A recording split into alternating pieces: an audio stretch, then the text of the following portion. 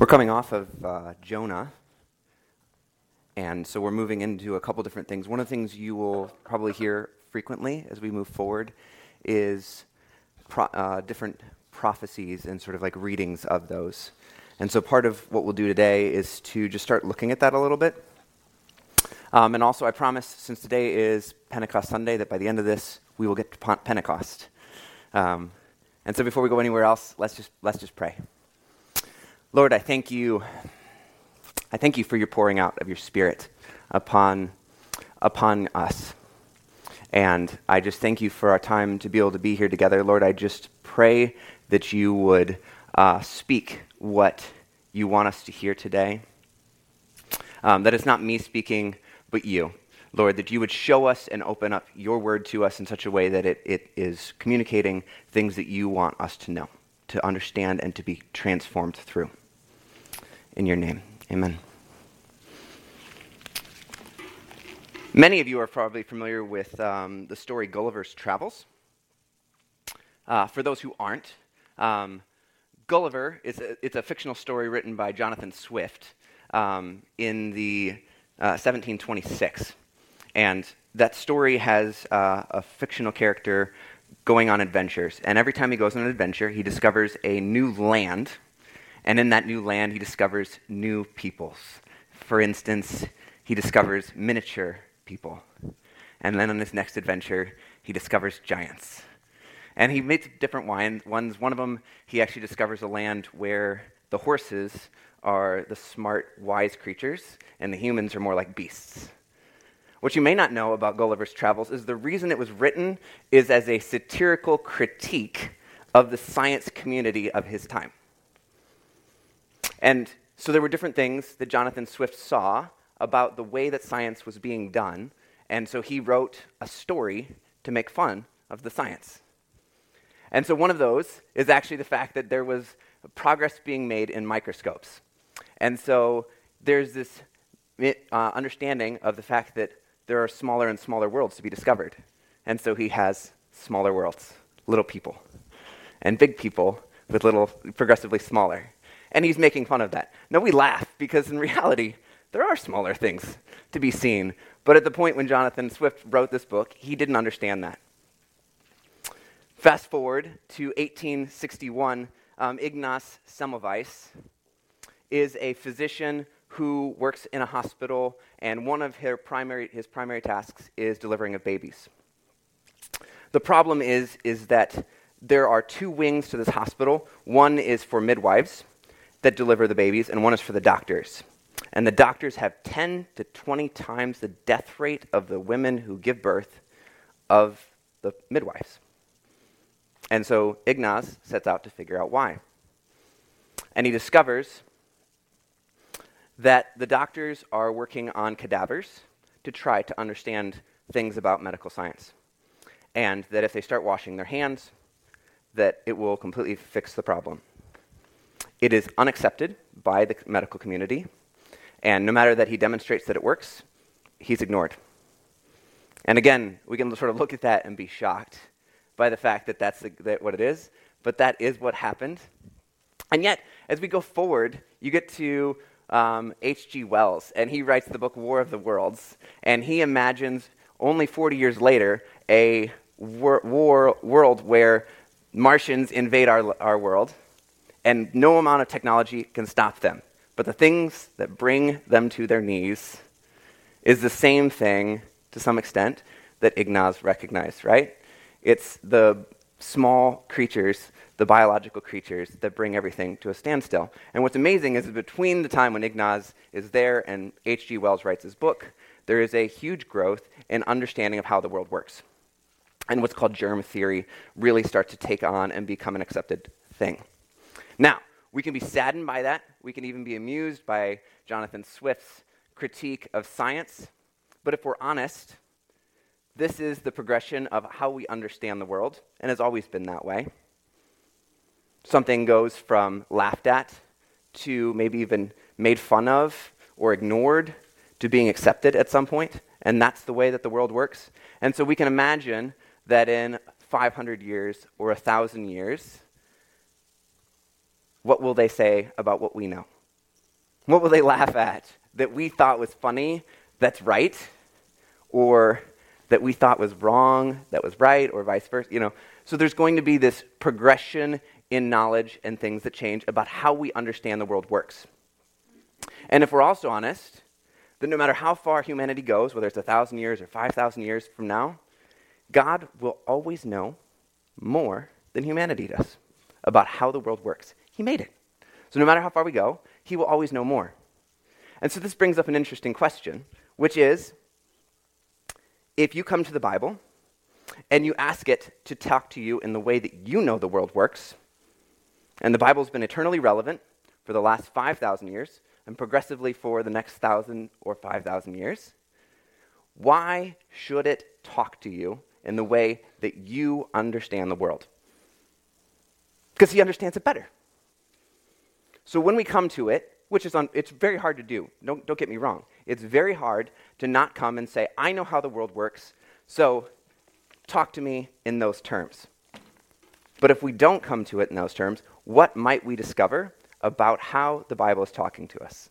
Now, just one clarification here. I am not telling you that we shouldn't try to understand the world better. My job depends on it. I'm an engineer.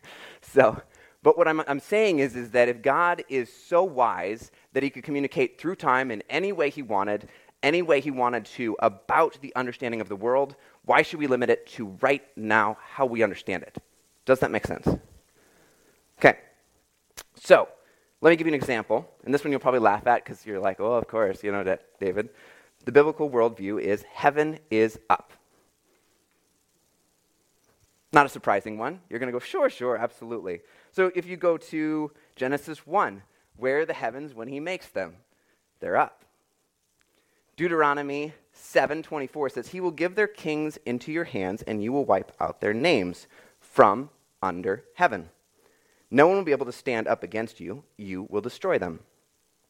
2 Kings 2:1, when the Lord was about to take Elijah up to heaven in a whirlwind, Elijah and Elisha were on their way from Gilgal. So there's this idea about heaven being up.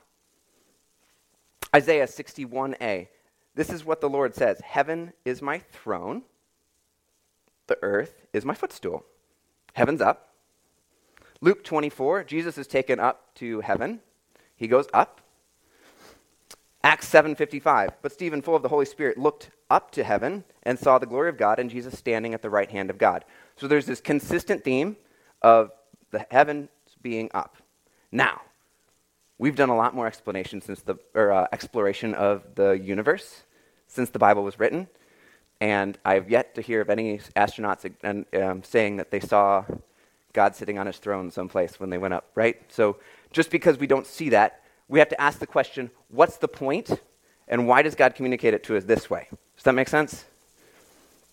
So if we go into the next one, so if we come to the Bible asking the question, not what do we know of the world, but how does God communicate it to us? How does he want us to think about part of the world, and how does he see it deeper than us?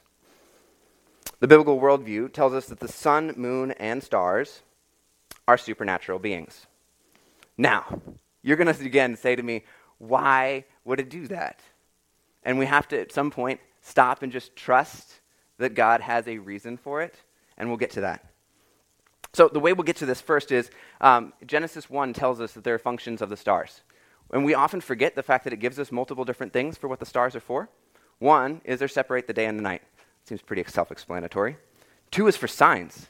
Now that signs word's weird, because if you go to Genesis 9 where God says, I will put a sign in the sky, and he's talking to Noah after the flood. He puts a sign in the sky to let him know that he will never flood the world again. It's a rainbow. So he puts a sign in the sky. So there's something about it that he's communicating. Exodus 3:12, Moses is going, God, you're telling me to go to Egypt, but I don't know that I really trust you. And God's like, the sign that what I'm telling you is true is that you will find yourself back on this same mountain with the people. So that same word, the sign, is used. And so what that, these examples allow us to see is that the sign it's an example of something that points to a deeper truth. It points to something deeper than just the object. So in the same way, stars are to point us something to deeper truth than just themselves. 3, the stars are for the seasons. They're literally for the festivals, and so they help to mark out time and a way. And the same thing with days and years. The fifth one, obvious, it gives light. Not surprising there. That one seems pretty self-explanatory. And then we get caught a little off guard because at the end you're told the sun and the moon are going to rule. And the word that is used here is exclusively outside of this example for kings. So for instance, Solomon in 1 Kings 9:19, it's used of his ruling. And so all of a sudden we're told that the sun and the moon are ruling. And that seems interesting and unexpected. So here's one example of ways that we're sort of set up for the expectation. There's something more to the sun, moon, and stars. If you go to Genesis 2:1, it actually says something here. At the beginning it says, "Thus the heavens and the earth were finished, and all the host of them." So there's an earthly host, and there's a heavenly host. And we're familiar with that term, the heavenly host. And when we normally talk about that, who are we talking about? Angels, supernatural beings, right? So already Genesis 2:1 is setting us up again for this idea that there's something about something that he put up there that is something more. So here we are. That's where we are at this point. If we go to Isaiah 45:12, just a restatement of basically the same thing. "I made the earth and created man in it. It was my hand that stretched out the heavens, and I commanded all their host." So again, this heavenly host idea. Psalm 89, 5-7. "Let the heavens praise your wonders, O Lord, your faithfulness in the assembly of the holy ones. For who in the skies can be compared to the Lord? Who among the heavenly beings is like the Lord, a God greatly to be feared in the council of the holy ones, and awesome above all who are around him." So God's on his throne.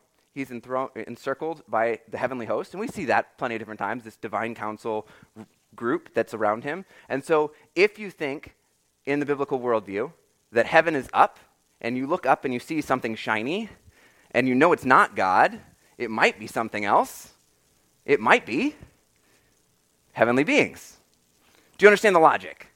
I'm not telling you that you should feel like, yes, I feel great about this. I look up and now I totally see heavenly beings. I'm not telling you that. Do you understand the difference? I'm saying, how does the Bible talk? How should we think about it? Does that make sense? That's important. So Deuteronomy 4:19 helps us sort of keep bringing this out. "And beware lest you raise your eyes to heaven, and when you see the sun, the moon, and the stars," so it tells you those, and then it says, "all the host of heaven, you to be drawn away and bow down to them and serve them, these things that Lord your God has allocated to the peoples under the whole heaven." So it says, here are these things, sun, moon, and stars, and then it says, the whole host of heaven. It's telling you who they are. So, and it's just restating what we've already been looking at. It's just pointing these things out to us. It's saying there's something important about the way this image works that we should be thinking about. 2 Kings 23, verses 4-5. "And the king commanded Hilkiah the high priest, and the priests of the second order, and the keepers of the threshold, to bring out the temple of the Lord, all the vessels made for Baal, for Asherah, and for all the host of heaven. He burned them outside Jerusalem in the fields of the Kidron, and carried away their ashes to Bethel. And he disposed of the priests whom the king of Judah had ordained to make offerings in the places at the cities of Judah, and around Jerusalem, those who burned to Baal, to the sun, the moon, and the constellations, and all the hosts of the heavens."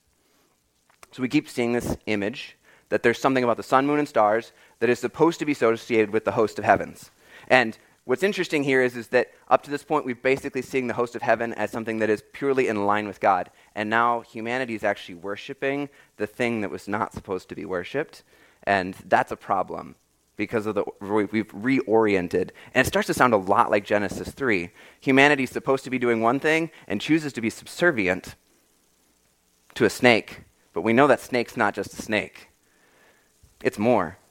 And so we continue to choose to either be subservient to God or to some other supernatural beings. And it keeps warning us, don't do that. Psalm 147, verse 4. "He determines the number of the stars. He gives them to all of them their names."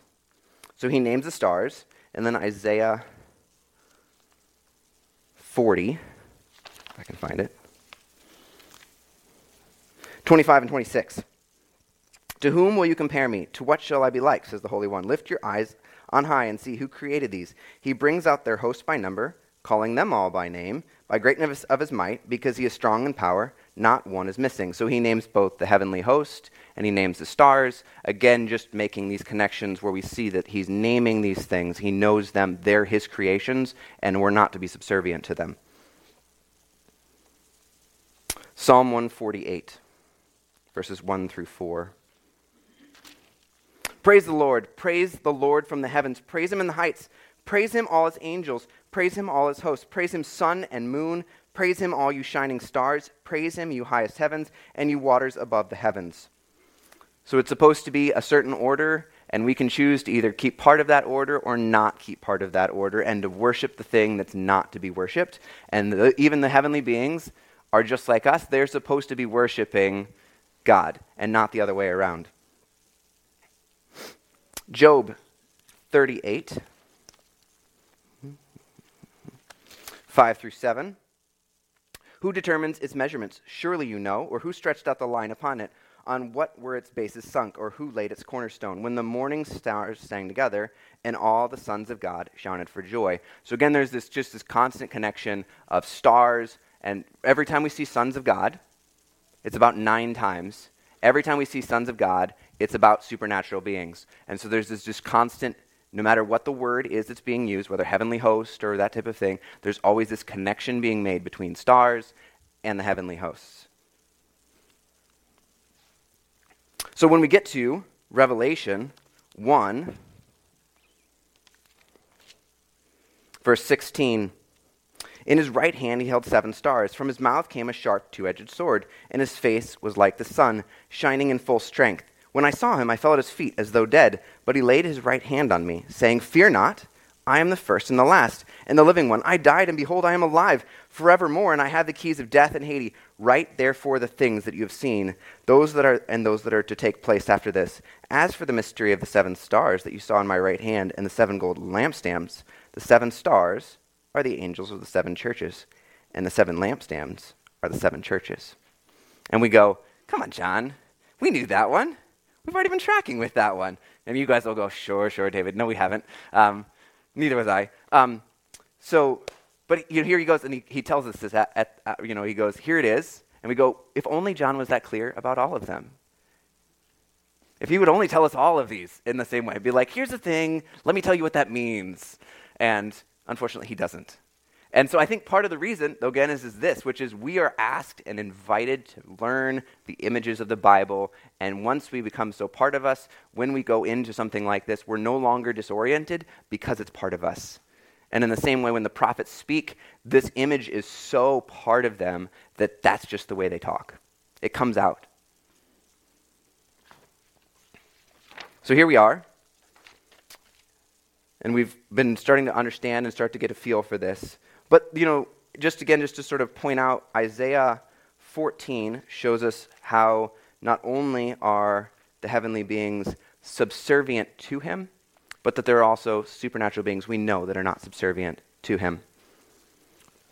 So Isaiah 14, 12 through 14, how you are fallen from heaven, O day star, son of dawn. How far you've cut down to the ground. You laid the nations low. You said in your heart, I will send to heaven above the stars of God.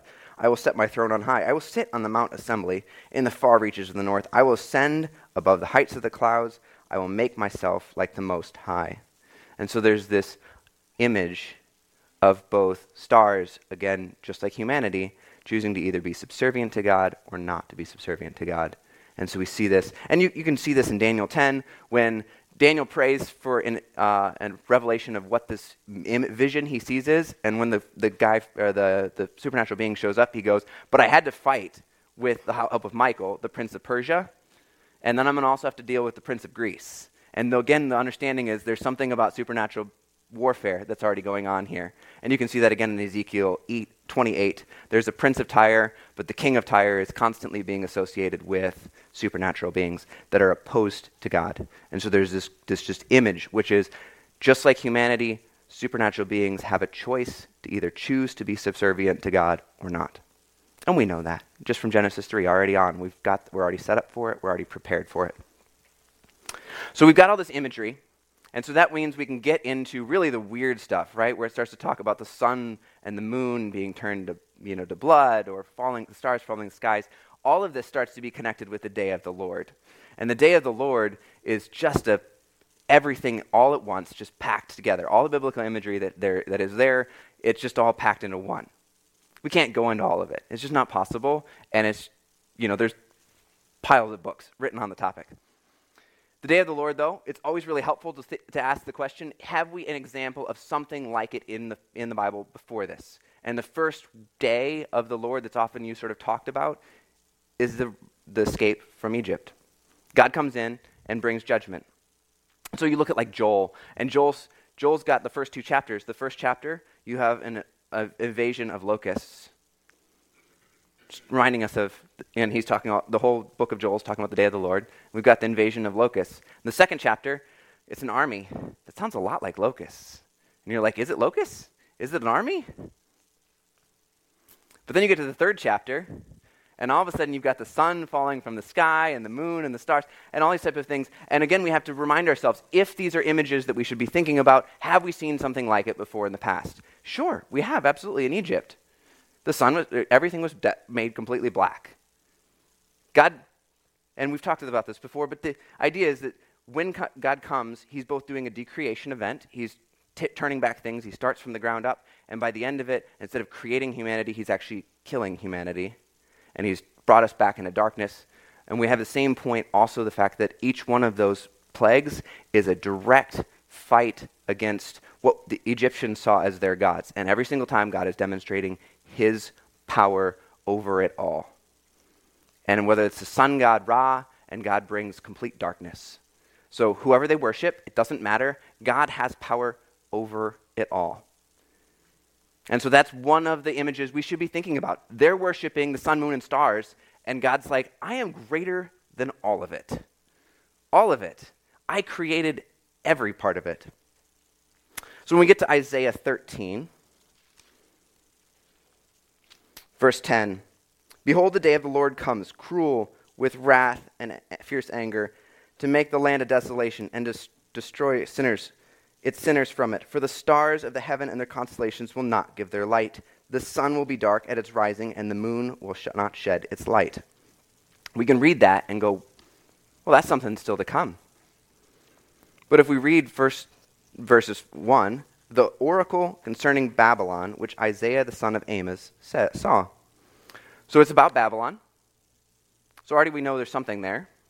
But then we get to verse 17, and we're told, who's going to do this? Who's going to bring about this whole thing? Behold, I'm stirring up the Medes against them, who have no regard for silver and do not delight in gold. Now the Medes do defeat the Persians, or the Babylonians, and they do that, and they set up a new empire. But that happened a long time ago. And if you look up, you'll still find that the sun's shining, and the moon's out, and at different times. Now more during the day, I think, than during the night. And the stars are out. So we have to recognize that just as in Egypt, there is a judgment that happens on different kingdoms. God brings about a full and complete judgment. And we know that. He's faithful to do that. It just may not look the way we would expect it to. Isaiah 24, 17 to 20. Terror from the pit, the snare are upon you, O inhabitants of the earth. He who flees at the sound of terror shall fall into the pit, and he who climbs out of the pit shall be caught in the snare. For the windows of heaven are open, and the foundations of the earth tremble. Well, that windows of the heavens are opened. That sounds a lot like the flood.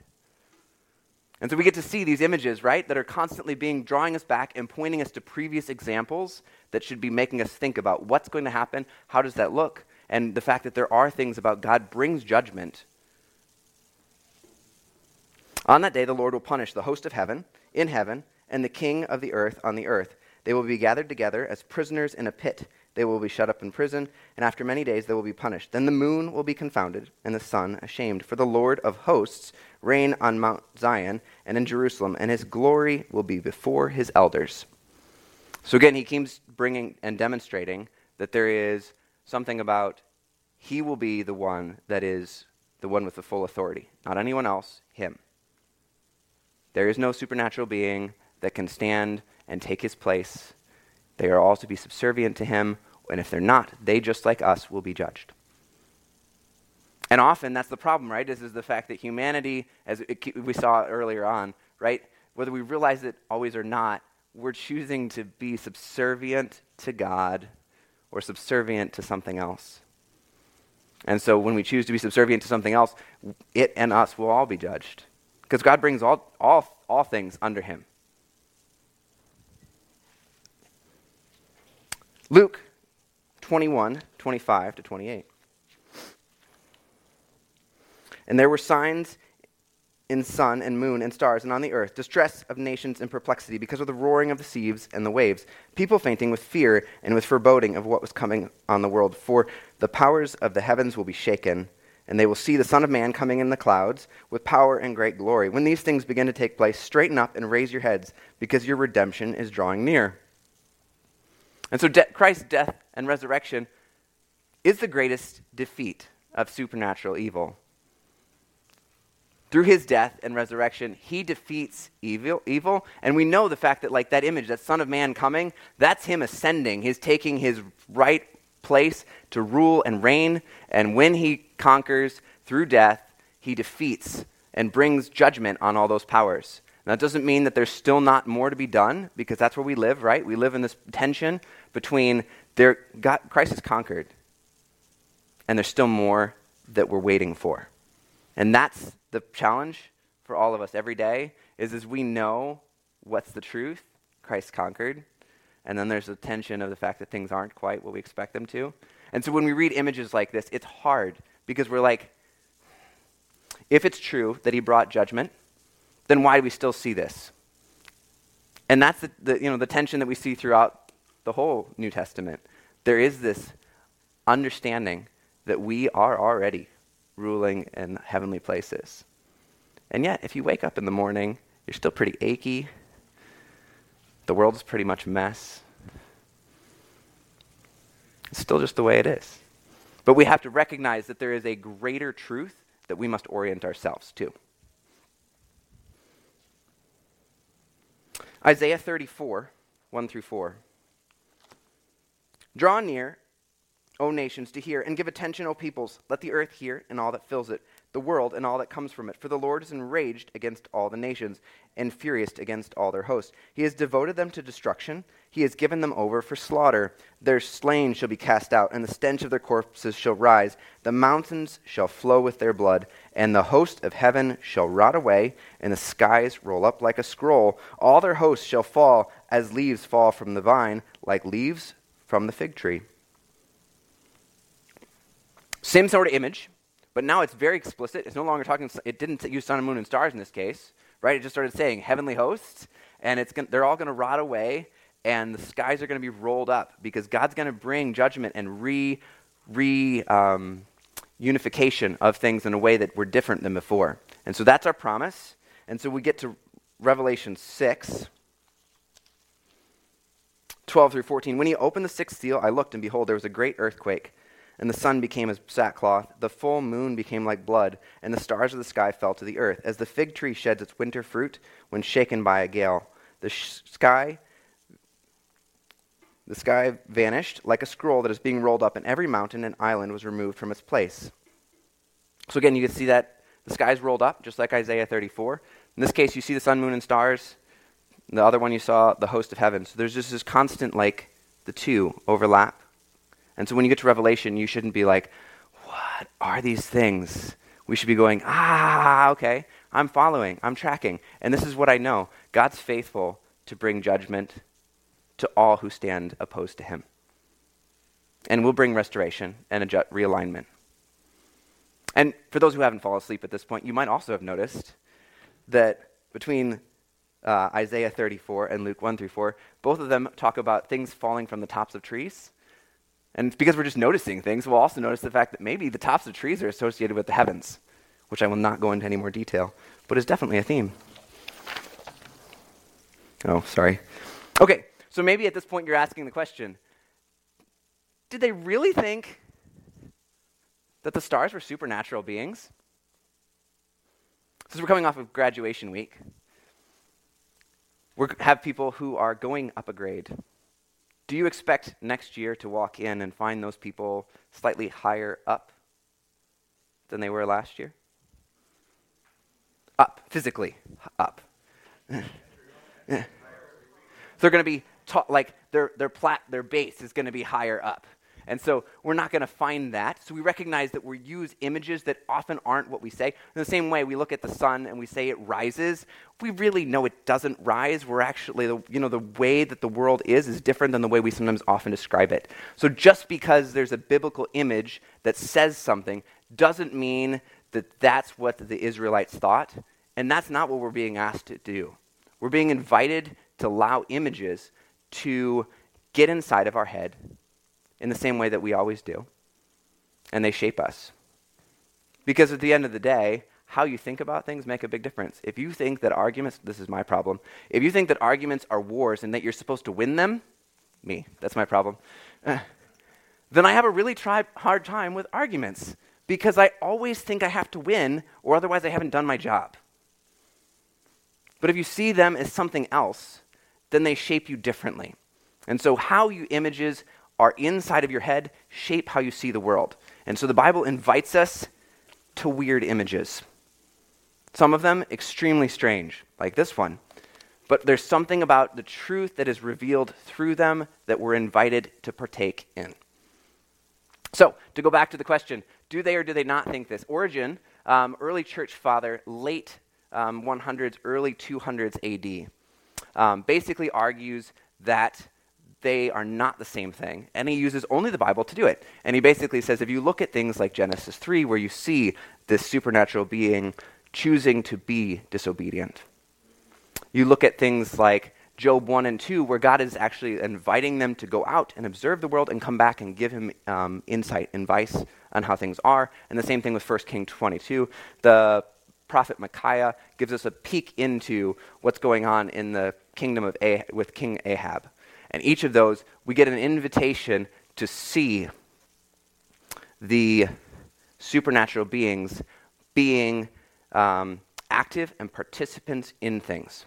And so their autonomy doesn't match what you see in the sky. They're very fixed. They don't have a lot of sort of choice. They just go where they go.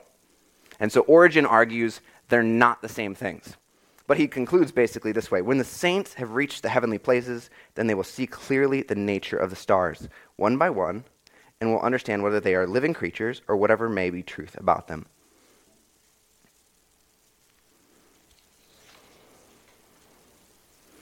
So it's just one of those things to where we may not know, but we're not always have to know. We have to recognize, though, that we're invited to do something different and to see these images and let them become part of who we are. And then the other, I think, question that this brings is, if the day of the Lord describes this crazy imagery, does that mean that that we understand nothing about what the future holds? We know that God is faithful to bring judgment. We know that. We've seen it consistently. If the imagery sometimes doesn't always match with exactly what's going to happen, that's okay. Because at the end of the day, if you look at the prophecies that are made of Jesus, afterwards, it's very obvious what they meant. Beforehand, they're not obvious. And that's why everyone's confused. And so in the same way, we wouldn't expect that these prophecies, you'd be able to say like, okay, so I took this one, and I figured out what this meant, and I figured out what this meant, draw a line, this is this, got it. This is this, this is this, this is this. Does that make sense? And so when we come to it, I like what N.T. Wright says about this. We must remind ourselves that all Christian language about the future is a set of signposts pointing into a mist. Signposts don't normally provide you with an advanced photograph of what you'll find at the end of the road, but that doesn't mean they aren't pointing in the right direction. So just because this imagery is weird and hard to follow doesn't mean that it doesn't point us to the truth. It just means that you can't take these things and say, well, I thought about it for a little bit, and if this is this, and they said something about north, if I take this guy and who's north of him, then they're going to be the ones that do this thing. We miss the imagery that the Bible says and how it works. There is something deeper and greater about what's being communicated than limiting it to that understanding. Does that make sense?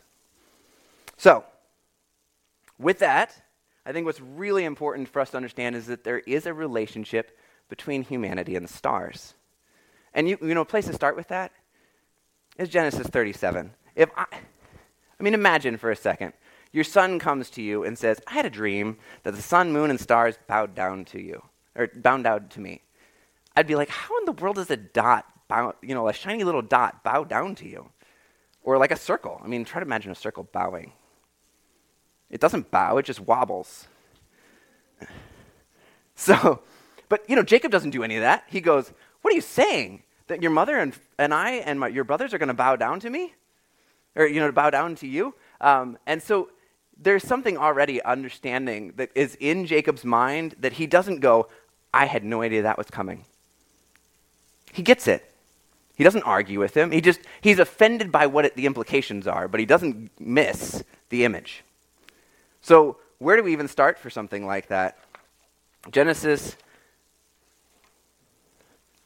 as always, is the best place to start. So Genesis 2. And this is starting in verse 4. These are the generations of the heavens and the earth when they were created in the days that the Lord God made the earth and the heavens, when no bush of the field was yet in the land, and no small plant of the field had yet sprung up, for the Lord God had not caused it to rain on the land, and there was no man to work the ground. And a mist was going up from the land and was watering the whole face of the ground. Then the Lord formed the man of dust from the ground and breathed into his nostrils the breath of life, and the man became a living creature. Now, this statement, these are the generations of heaven and earth, every time that generations is used in the rest of Genesis, it's always describing actual generations. This is this person, and here is generations. This is this person, here is generations. And so we get the statement, crazy statement that it is, that these are the generations of the heavens and the earth. So humanity, in some way, is more than dirt. And we see that because God's breath of all things is the thing that animates the dirt. And so humanity is not like the rest of the creatures that are made on earth. It's more. And we're really optimistic until we flip the page. And then we get, again, this choosing to be subservient to another created creature instead of to the Creator. And that's where we set up. We're left with this hanging where we're going, there was so much potential. And then we're left wondering what's going to happen. And so we get to see some images as we move through the book, through the Old Testament. Song of Songs, describing the woman. He's describing all of these beautiful attributes of her. And he says, who is this that appears like the dawn, fair as the moon, bright as the sun, majestic as the stars in procession? So there's something about if we achieve sort of like that ideal function the way we're supposed to, then we get to start to be something more than just dirt, just dust. Daniel 12, 1-3.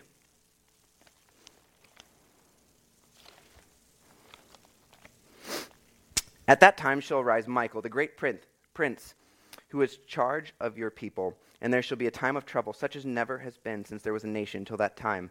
But at that time your people shall be delivered, everyone whose name shall be found written in the book. And many of those who sleep in the dust of the earth shall awake, and some to everlasting life, and some to shame and everlasting contempt. And those who are wise shall shine like the brightness of the sky above, and those who turn many to righteousness like the stars forever and ever. But you, Daniel, shut up the words and seal the book until the time of the end.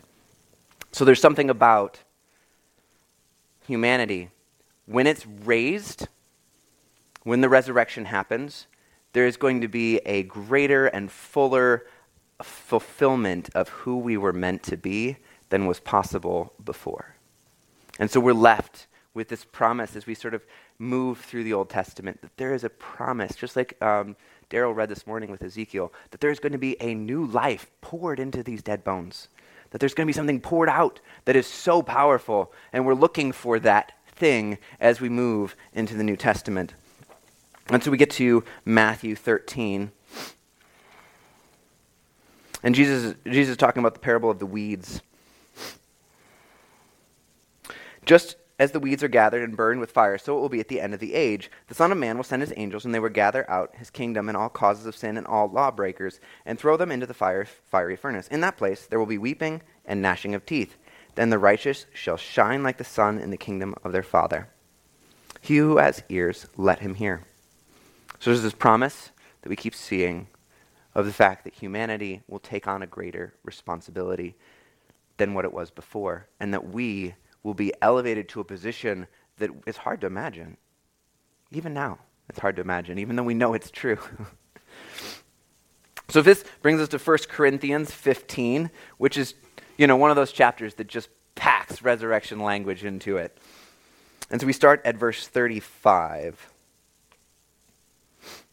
But someone will ask, how are the dead raised? With what kind of body do they come?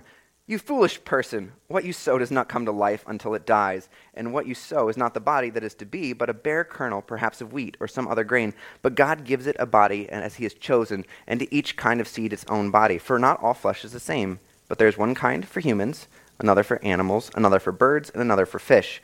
There are heavenly bodies and earthly bodies, but the glory to heavenly is of one kind, and the glory of the earthly is to another. There is one glory of the sun, and another glory of the moon, and another glory of the stars, for stars differ from stars in glory.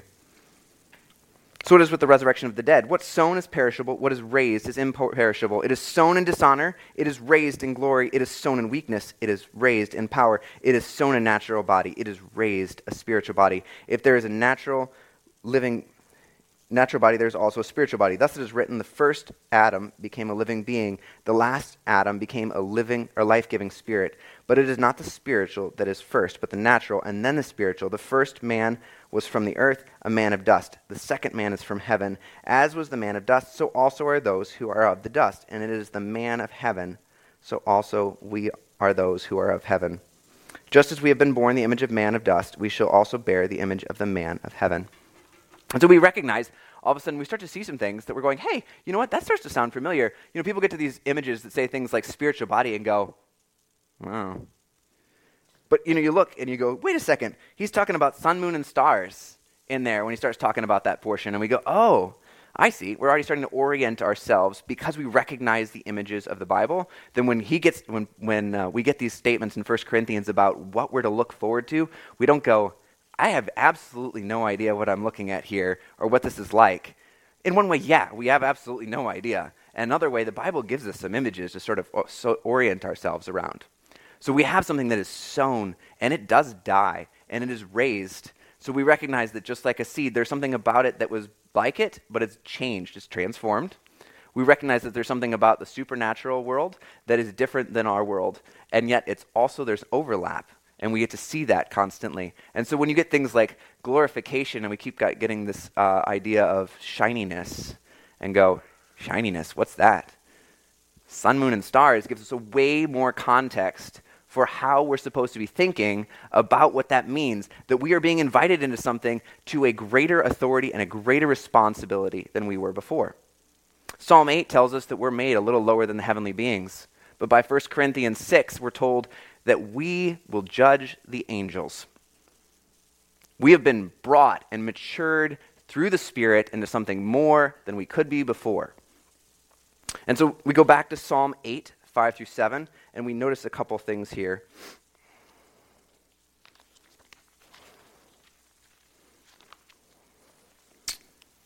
Let the heavens praise your wonders, O Lord, your faithfulness in the assembly of the holy ones. And if we stop right there, we recognize that the holy ones is the same word in the New Testament that's used for saints. And so every time we're called saints, we're being called holy ones. And the promise is that we, through the Spirit, are transformed into something greater. The unification of heaven and earth, we are that place that overlaps. And we get the same thing in Romans 8, because we saw in Sons of God, every single time it's used, it's of supernatural beings. And in Romans 8, it comes back and it says, you are sons of God. And how do we know that we are? For all who are led by the Spirit are sons of God. You have been transformed. You have been redeemed. You have been made more than you could possibly imagine because of what God has done, because he poured out his Spirit. So, and pause there and open it up for questions before I close.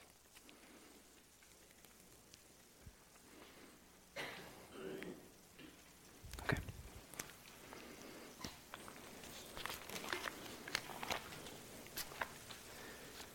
Then, as I promised, we'll go to Acts 2, because I promised we'd close on Pentecost.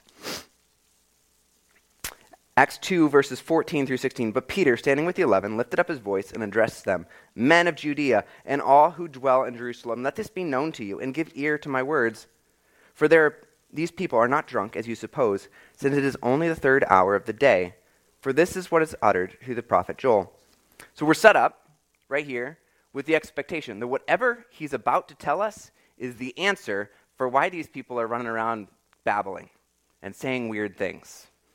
Whatever the answer is, this is what he's about to tell us is the reason that all of this is going to happen. So, and we go to Joel for this, right? So this is the day of the Lord imagery that all of a sudden we're being told is the case.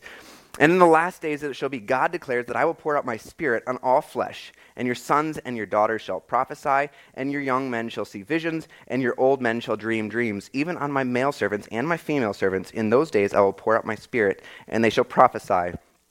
And I will show wonders in the heavens above, and signs on the earth below, blood and fire and vapor of smoke. The sun shall be turned to darkness, and the moon to blood, before the day of the Lord comes, the great and magnificent day. And it shall come to pass that everyone who calls upon the name of the Lord shall be saved." And you read that, and if we don't have some of this imagery, we go, how in the world is that an answer to the question? But we know now. We look at it and go, the Spirit was poured out, and so the eclipse of the thing that was ruling before, the supernatural beings, has no longer the same thing. Humanity has been elevated to a new position because they have been made sons of God, not because of something they've done, but because of what Jesus did on the cross and the pouring out of the Spirit. We have been raised to a new position and have greater authority than we really can even wrap our heads around. And that's what Peter's answer is here, is there is a new rulership, authority structure that has been put in place with Pentecost, and it has completely changed the world. So Lord, I just thank you today for the pouring out of your Spirit, for the transformation, the resurrection of us that happens through your Spirit being poured into us. And Lord, I just pray that you would just continue to open our eyes to be able to appreciate how amazing and incredible that is. In your name, amen.